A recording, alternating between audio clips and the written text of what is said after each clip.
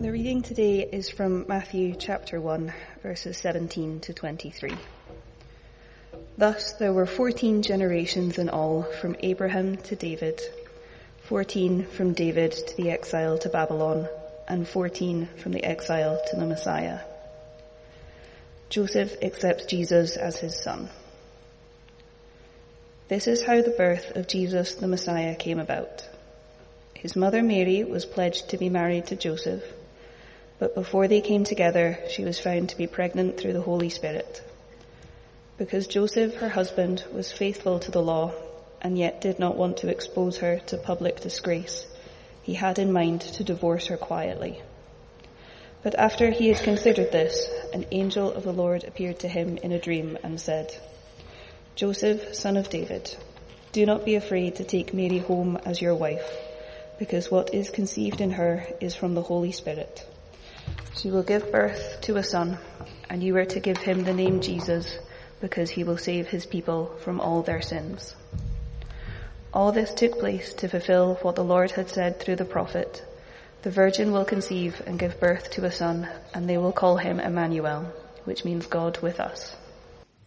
So as I said already, over these past few weeks, we've been working through the Old Testament, talked about the creation, the promise, the Exodus, the covenant, the conquest, the kingdom, the warning, and last week was the return. And today we're talking about the coming. Now, I don't know about you, if you've ever had something that you really wanted. You know, maybe because we're in the wee Christmassy theme. Maybe you wanted something for Christmas and you've been holding out for it. And you're so excited. And you don't get it. And you're disappointed. I was watching, because I don't even know how it came up, but on social media, there was a video, and it was about adults receiving pets and the response to receiving this pet that they had wanted for such a long time. And I'm looking at these people thinking, if I ever get my Lamborghini, I'm never going to do that. I mean, I know a Lamborghini is not a pet, and Porsches or Ferraris would be equally acceptable.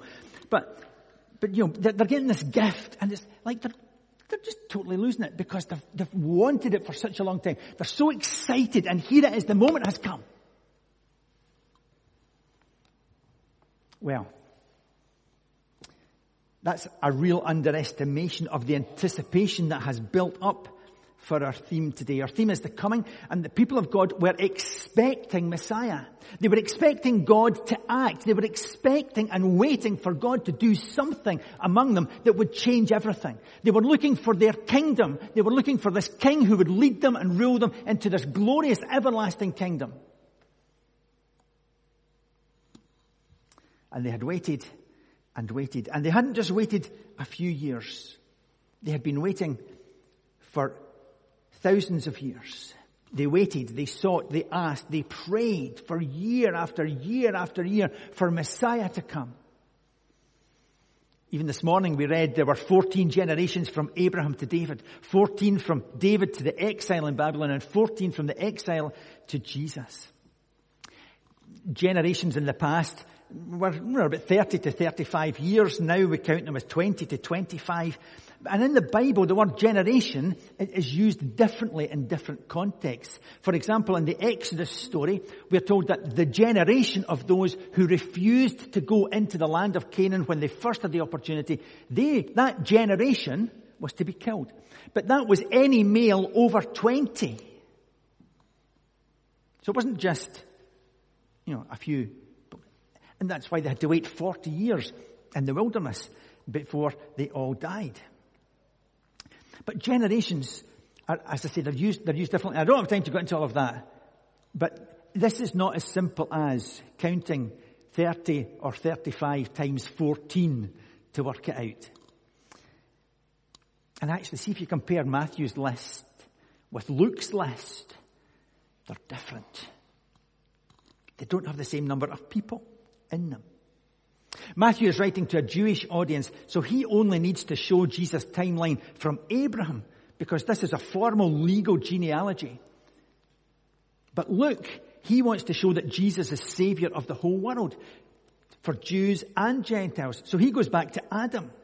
And because Joseph was not Jesus' father, Luke actually gives us Mary's genealogy. And they both come back to David, because both have to show that Jesus was, in that sense, a son of David.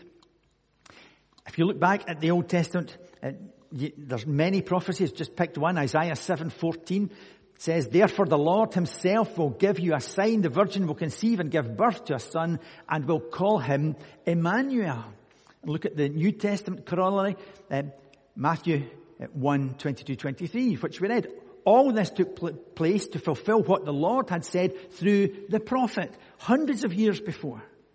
The virgin will conceive and give birth to a son, and they will call him Emmanuel, which means God with us. Scholars reckon there are over 300 prophecies that have come to fulfillment through the person of Jesus. It's no random person being his best self. This is the fulfillment of Messiah, of Son of God showing up in the world.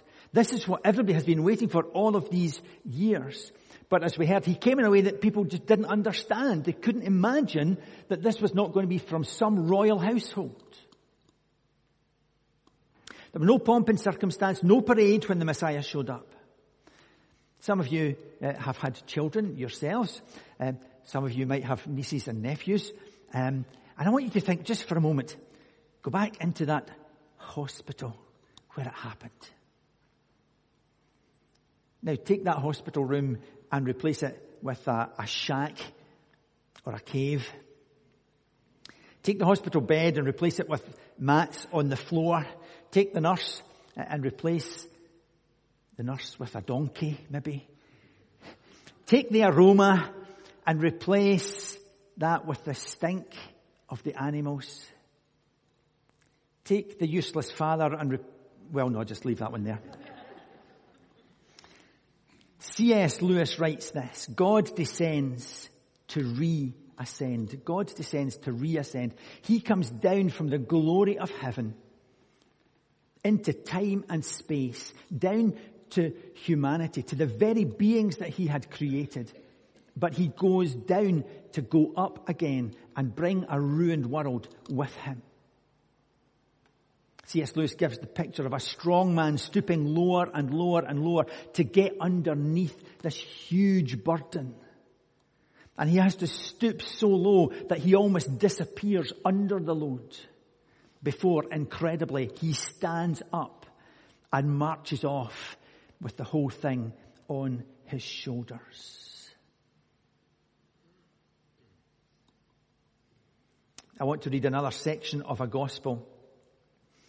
And it's called the prologue. It's the first section of John's gospel.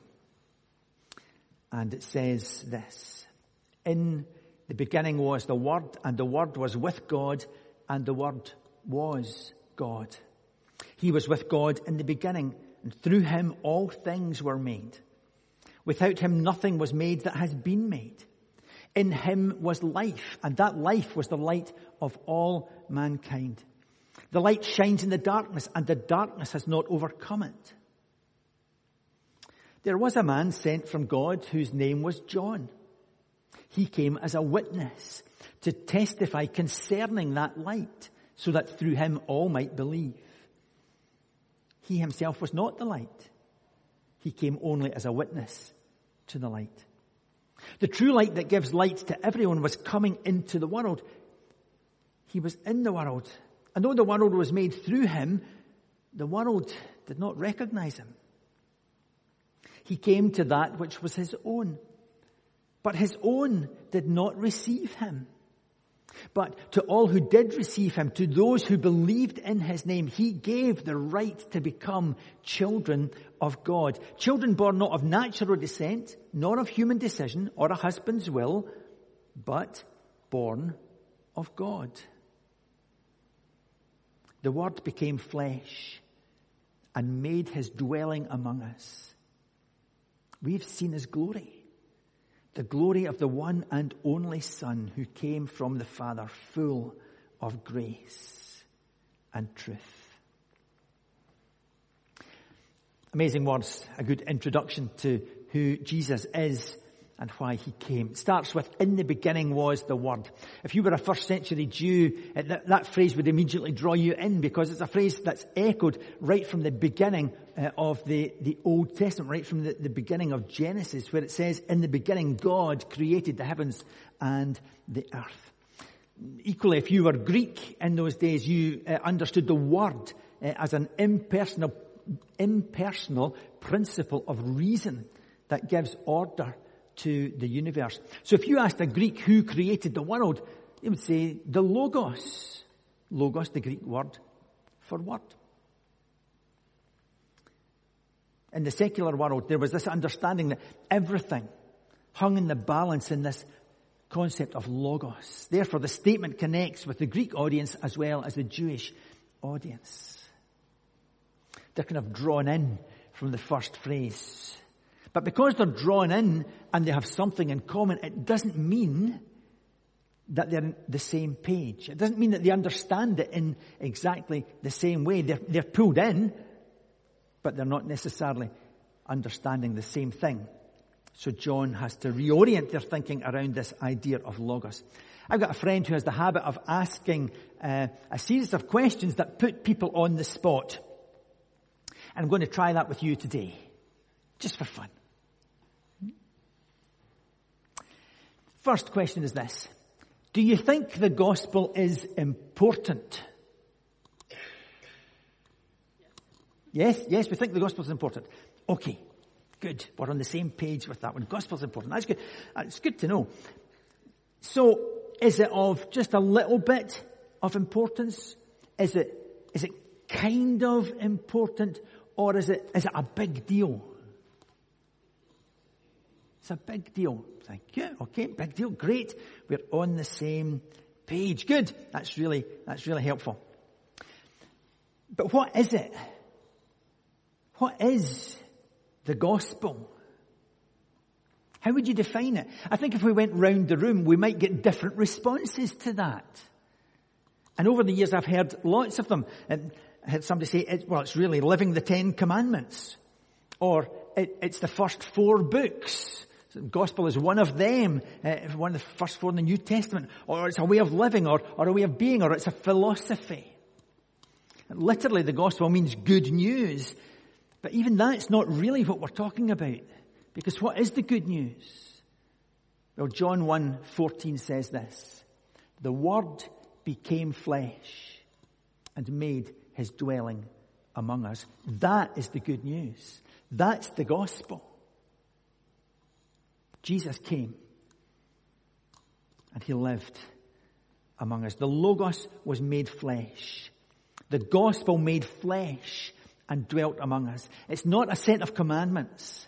It's not a way of being. It's not a story. It's not a way of living. It's not a mindset. The gospel is a person, and that person is Jesus. We don't have faith in the 10 Commandments. We don't have faith in the Psalms or the Proverbs. We don't have faith in Abraham or Moses or Joshua or David or any of the other people that we've spoken about over the past few weeks. We don't have faith in a religion. We have faith in a person. And that person is Jesus. Romans 10:9 says this. If you declare with your mouth, Jesus is Lord, and believe in your heart that God raised him from the dead, you will be saved. We are saved through a person. Maybe you're here today and you've never understood that, or you've never really received it before.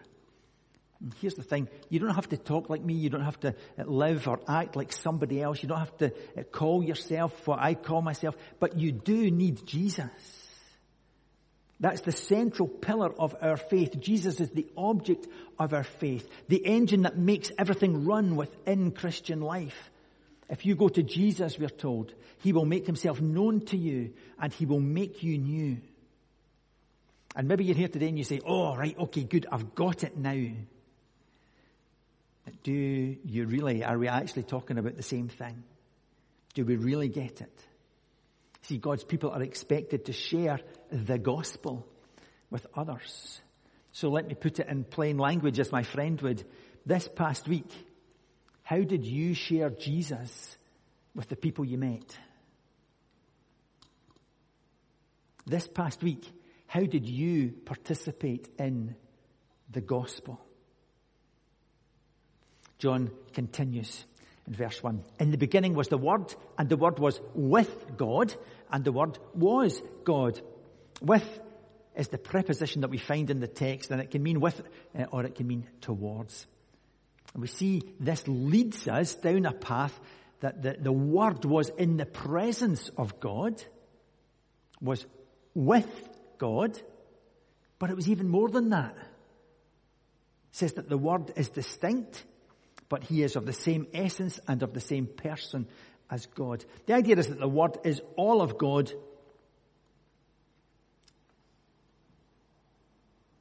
I've got a kind of example. It's not very good, but it was the best I could come up with of how to understand what he's saying there. The Word is all God, but not all of God.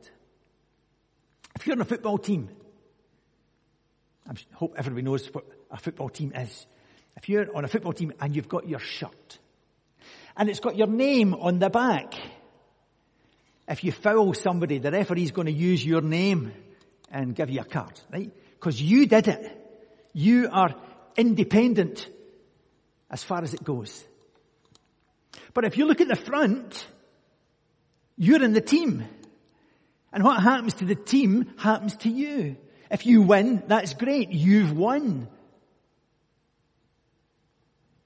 So you're part of it, but you're also distinct from it. You're in the same squad together. So when you get out in the field, everything that you do is distinct to you, but everything you do is interlaced. It's part of the bigger picture, the bigger team, of the essence of the team. He goes on. In the beginning was the Word, and the Word was with God, and the Word was God. He was with God in the beginning. The word for the coming is incarnation. It's a Latin word that means in the flesh. God has come. He comes in flesh. He comes in human form. I find that really difficult because the one who was in the beginning, who created everything suddenly, is here as a human. He appeared as a tiny baby. He was totally dependent on his parents and his family. He existed before the creation of time, and yet here he is. But this birth does not mark his beginning. It marks his earthly beginning, his human beginning, but not the beginning of his life, because he is out with time.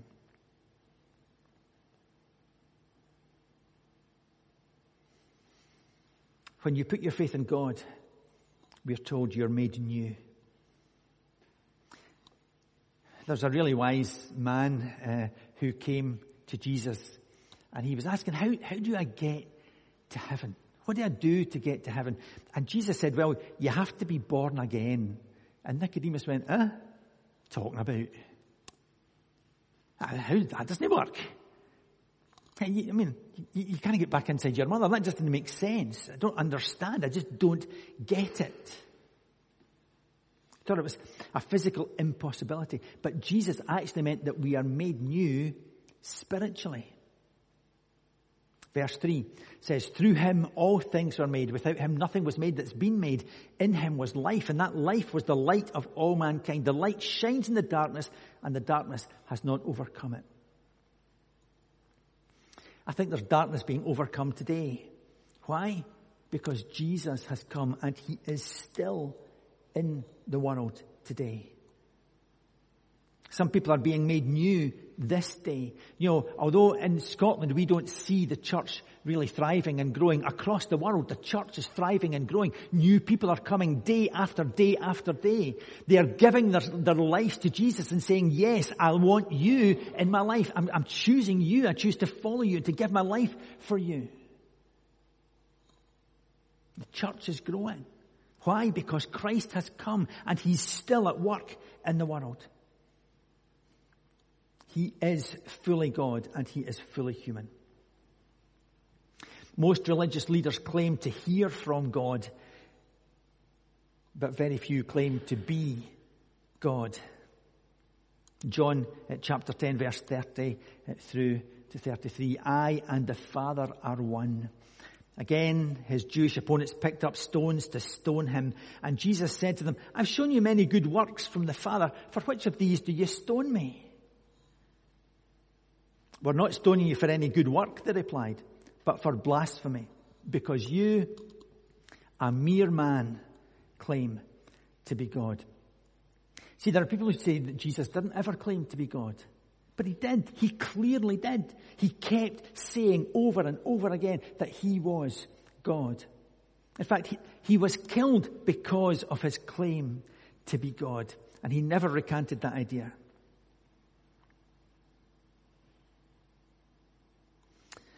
When you look through his story and then into the early church, you see that the disciples who were there, they had been frightened. When Jesus was killed, they were in hiding. They were terrified. And then at Pentecost, when God sent the Holy Spirit, they were totally transformed. And that's still the expectation that God has for us today. That when we come in faith, we will be totally transformed. Ray said that everything about Jesus was shocking. Looking over the timeline of his life, it started with his humble birth. The Creator born in amongst the dirt of his creation. At 12, his parents are scolding him for going into the temple to teach. At 18, he spends years working as a carpenter in the family business. He's baptized by the Holy Spirit. And then this awesome moment when the Holy Spirit comes down as a dove. And he hears the Father say, I'm pleased with you. And if you read that, you might think, oh, this is it. This is the moment he's going to go and build the kingdom and take on the world. What does he do? He goes into the wilderness. He goes to spend time in prayer and fasting. And then he comes and he picks his disciples.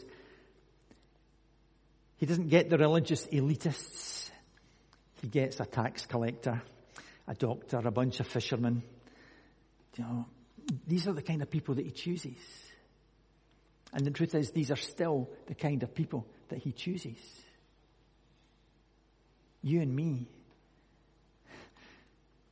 You might be special. You are, because God loves you. But, you know, we're ordinary folk, called to do extraordinary things, not because we are good enough, not because we are able, but because Christ in us is able. In his day and even today, so many people miss him because they were looking for something different.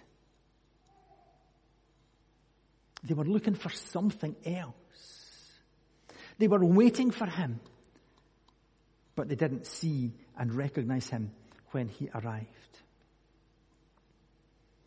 And God often answers our issues in ways that we don't expect. People waiting for him, getting answers that were not what they were looking for. Abraham knew. He got a promise from God that he would have a lasting legacy, but he didn't know that Isaac wouldn't arrive until he was 100 years old. David had a promise that he would be king, but he didn't realize that he would be chased all over the countryside by the existing king. God answers our prayers, but he answers them often in ways that we don't expect. We try to put God in our box, into our circumstances, into our situation, but God is not confined by me and my thinking and my worldview, nor by yours. His plans and his purposes are bigger than ours. Why did Jesus come? He came because he wanted to give his life for us. He came because he wanted us to know true, eternal love. And he wanted to show how to love your neighbor as yourself. He came because he wanted to shift our mindset to take us away from the traps of everything the world has to offer. He came to forgive us and to show us how to forgive others. He came to lay down his life that we could have life in all its fullness. He came and he got down on our level so that he could relate with us. I find that with children. When I get down on their level, the relationship changes. They might be angry or throwing a fit or they might be crying, but when you get down there and go eye to eye, they understand there's a different connection. So here we go with God Almighty and all his greatness. And he says, I've stooped down to your level. I'm going to look you in the eye. I'm going to take on your burdens. I know all of the things that you've gone through. I know all of your hurts, your troubles, your trials, and your pains. I know all of that. But I am choosing to go through human life and going to the cross. I'm choosing to be in that moment of saying, my God, why have you forsaken me? Because I love you. Afterwards, remember, he goes to Thomas, one of the disciples, and he offers his hands and his feet to show Thomas the marks of the nails. Why is he doing that? Because he's wanting to say to Thomas, I know what you're going through, and I'm with you. Sometimes in our weakness as humans, we come to God with all the problems that we have, and we complain and we go, God, you don't understand, you don't get it. Why has this happened to me? And we moan and we complain and we go on. And God, in his infinite grace, gets down beside us and he whispers, I know. I've been there. I understand.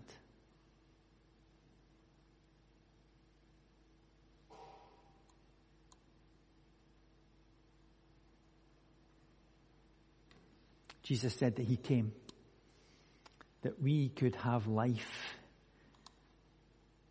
in a way that we'd never imagined before. And through faith in him is how we receive that life. We need to acknowledge that we do things that we shouldn't do, that we don't honor him. We need to ask for forgiveness for that. And his promise is always, yes, I will forgive you. He longs to renew us,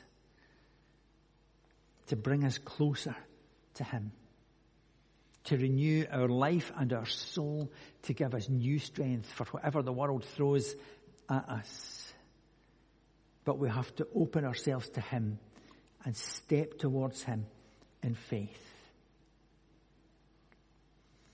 I heard it said like this: Jesus left his place and came to our place to take our place so that we can go back to his place. Jesus left his place and came to our place to take our place so that we can go back to his place. Jesus came. He has taken your place and my place, and he offers new life through faith in him. Amen.